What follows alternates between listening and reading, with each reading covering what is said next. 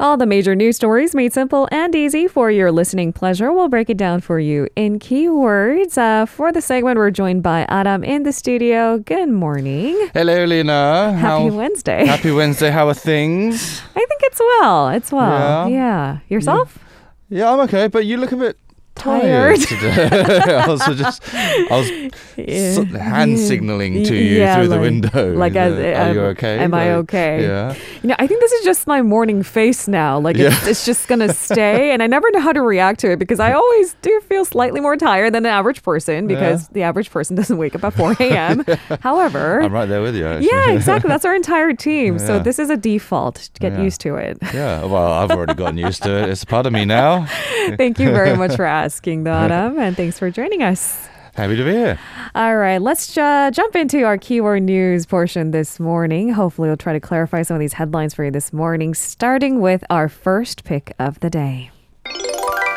Moderna delay. Korea is hoping to get more COVID-19 vaccines, including those from Moderna, but it looks like the country will have to wait a bit longer due to what's been cited as production issues. So let's clarify what those production issues are and maybe why the scheduled August Moderna vaccine might not be disturbed. Right. Moderna says its vaccine manufacturing partners outside of the United States are facing delays due to what they're calling lab testing operations that have occurred in the past few days. That's slowing the supply of the shot to these markets. Now, the supply issue is linked to the vaccine manufacturing process involving the Swiss contract drug maker Lonza and a Spain-based company which does bottling work for the Moderna shot. So all these partners, and something's not quite right there, basically, is what Moderna's saying. Therefore, Moderna vaccine set to arrive in Korea this week will be delivered next month, so that's about a 2 to 3 week delay. All right. The batches scheduled for August will arrive as planned because they actually come from a different manufacturing location, so it's not part of the manufacturing process that has been affected. Okay, so there's two separate perhaps production routes to look at in this case, and the August batch or the scheduled August batch will come as scheduled. Right, so that's right. So by August, basically, there'll be a lot of doses coming in, according to the KDCA. That's right, and the government said it will continue talks with the company and announce a detailed timetable as soon as it is finalized. But August sometime, it could be early, mid or late August, we don't know, but a timetable will be announced soon, and the shipment delay comes as the government expands its inoculation campaign to people in their 50s and also these workers in the vital sectors such as the semiconductor industry as well. The disruption has forced authorities to switch to the Pfizer vaccine as well, if we remember, for some vaccinations as well. A lot of people, that mix and match option is being considered. And South Korea has a contract for 40 million doses of the Moderna vaccine. Just over 1 million have already arrived, but hopefully we can get that number close to the contracted amount soon. All right, moving on to our second keyword of the day. Expanded eligibility. Meanwhile, Korea is also looking to expand the eligible age group for the Moderna shot. Although we don't have it in supply, we need plans ahead, right? And exactly. if it's to be extended to the younger age group, I think you do have to come and question whether or not it's safe. That's right, because children are not as susceptible to COVID-19, but they are still. They're not completely immune to it. And exactly.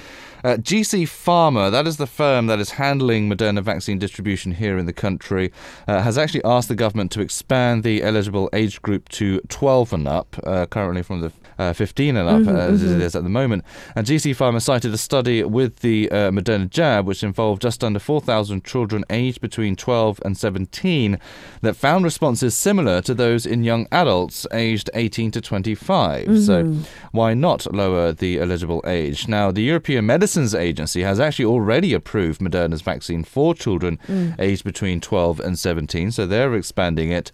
But it remains to be seen how the Drug Safety Ministry will respond, if they will heed the call of GC Pharma.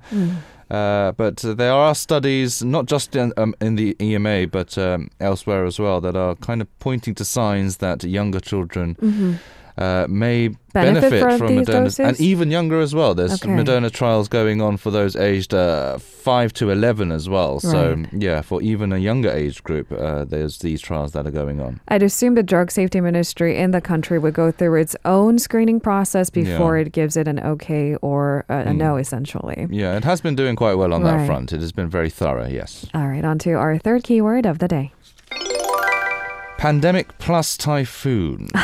So turn to China now. The city of Nanjing is seeing a surge in COVID-19 cases. It is also bracing for a powerful typhoon that has made landfall in East China. It seems the situation is incredibly terrible. Yeah, so it's kind of like a double whammy of disasters at the moment for Nanjing. This Nanjing cluster, which is mostly among employees working at the Lukao airport, is the second most serious outbreak in China since February.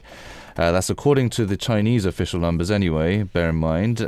Most of the 106 cases that have been reported in the cluster are the Delta variant infections. So there is just no escape from this Delta variant at the moment. It's certainly a cause for concern globally.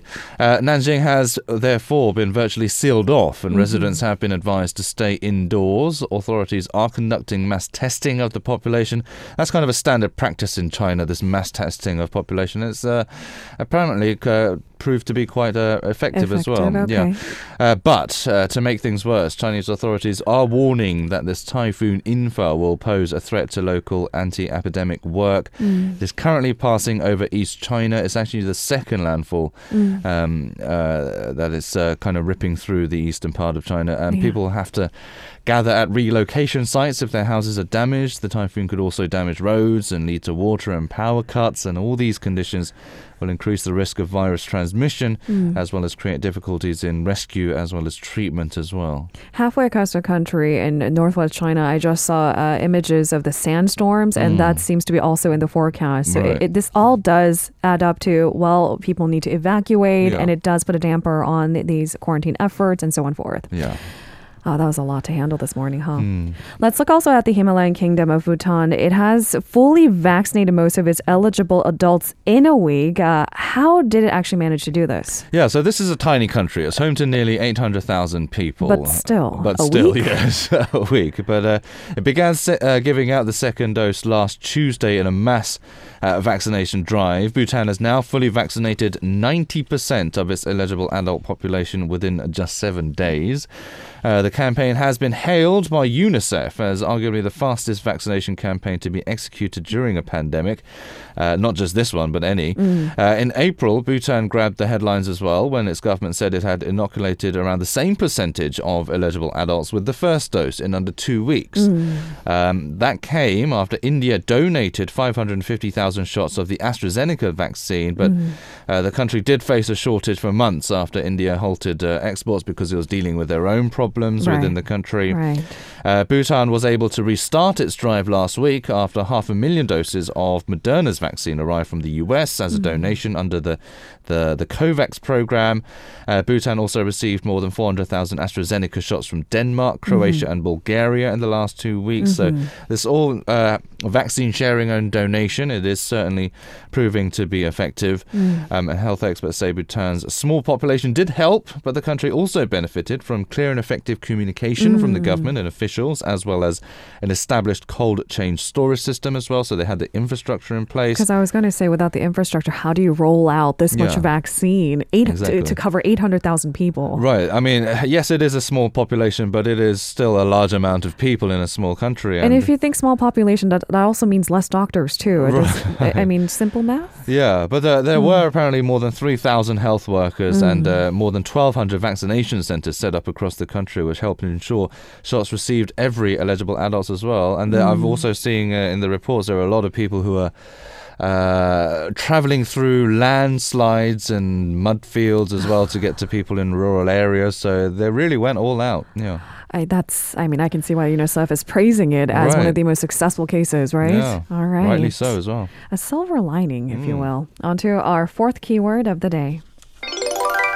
6% growth. So the IMF has maintained its 6% global growth forecast for this year, but it did note that disparities between nations are widening. So countries that have perhaps better access to vaccinations, better control of the pandemic than those that aren't. That's right, exactly. There is a widening gap, unfortunately. That's why that overall number is kind of steady at the moment, but not for the best reasons. And the IMF sharply upgraded its economic outlook for the world's richest countries as COVID-19 vaccinations help sustain solid rebounds from the pandemic recession. But the IMF downgraded its forecast for poorer countries, most of which, as you said, are struggling to vaccinate. That seems to be kind of the issue at the moment. The IMF noted that close to 40% of the population in advanced economies has been fully vaccinated, compared with 11% in emerging market economies and a tiny fraction in low-income developing countries. Now, the IMF significantly raised its forecast for the United States, especially, which it now expects to grow at 7% in 2021 and 4.9% in 2022. That's up 0.6 and 1.4 percentage points, respectively, from the forecast back in April. India, which has struggled with a massive wave of coronavirus infections this year, as we've been reporting, saw the biggest cut in its growth forecast, 3 percentage points to 9.5% for this year. And the IMF said other downside risks also remain significantly globally, including the potential for new highly contagious coronavirus variants that could lead to new restrictions on movement and reduced economic activity. Yes, we are dealing with a Delta variant, but it won't be the last, unfortunately. It's just something that's inevitable and we have to accept, and the IMF is basically warning of that. That it will be a tricky balancing act for the foreseeable future. Yeah. All right. It was not as promising as I'd hoped for. No, I mean, yeah. That's the reality. But it is, yeah. I have no comment. There is no positive spin on that. Yeah. All right, on to our fifth keyword of the day. 4 life sentences. So the court ruling has been handed down for the man accused of fatally shooting 8 people in Atlanta, Georgia, most of whom were confirmed to be Asian. Yeah, some Koreans are among that group as well, unfortunately. Robert Aaron Long pleaded guilty to murder Tuesday in 4 of the killings and was sentenced to spend the rest of his life in prison. He was handed 4 consecutive life sentences plus 35 years without the possibility of parole. He still, however, faces the death penalty in the other deaths, which are being prosecuted in another county. The string of shootings at 3 businesses in March ignited, if we remember, outrage and fueled fear among Asian Americans as well, who are already getting some stick because of a wrongful link in relation to the pandemic. And stigma attached to that. Yeah, that. the stigma attached to that, exactly. And many were particularly upset when authorities suggested that Long's crimes weren't racially motivated, but were born of a sex addiction, which isn't recognized as an official disorder.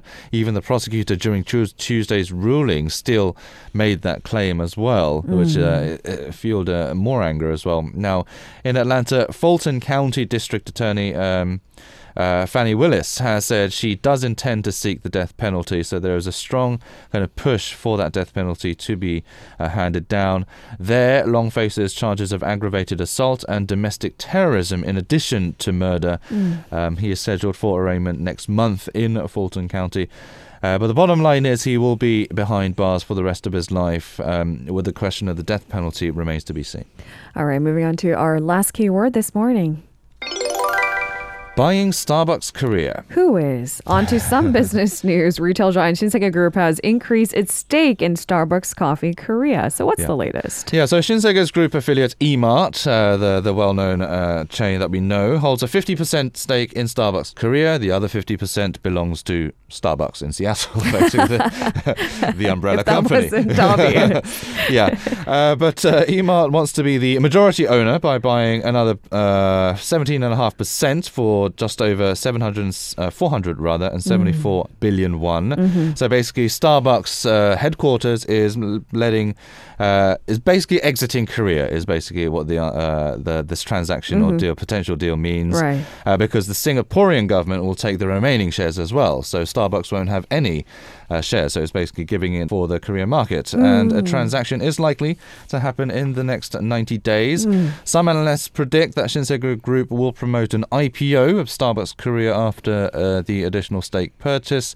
Though Shinsegae officials said nothing's been decided. What our mere consumers should know that nothing will change, basically. Starbucks will be Starbucks as usual. Starbucks Korea will be Starbucks Korea as usual, and the goods won't change. No, the coffees and everything else will be the same. The special menus will be the same. Exactly. The compensation for the employees of the company also will be unchanged as well. So it's just a business deal.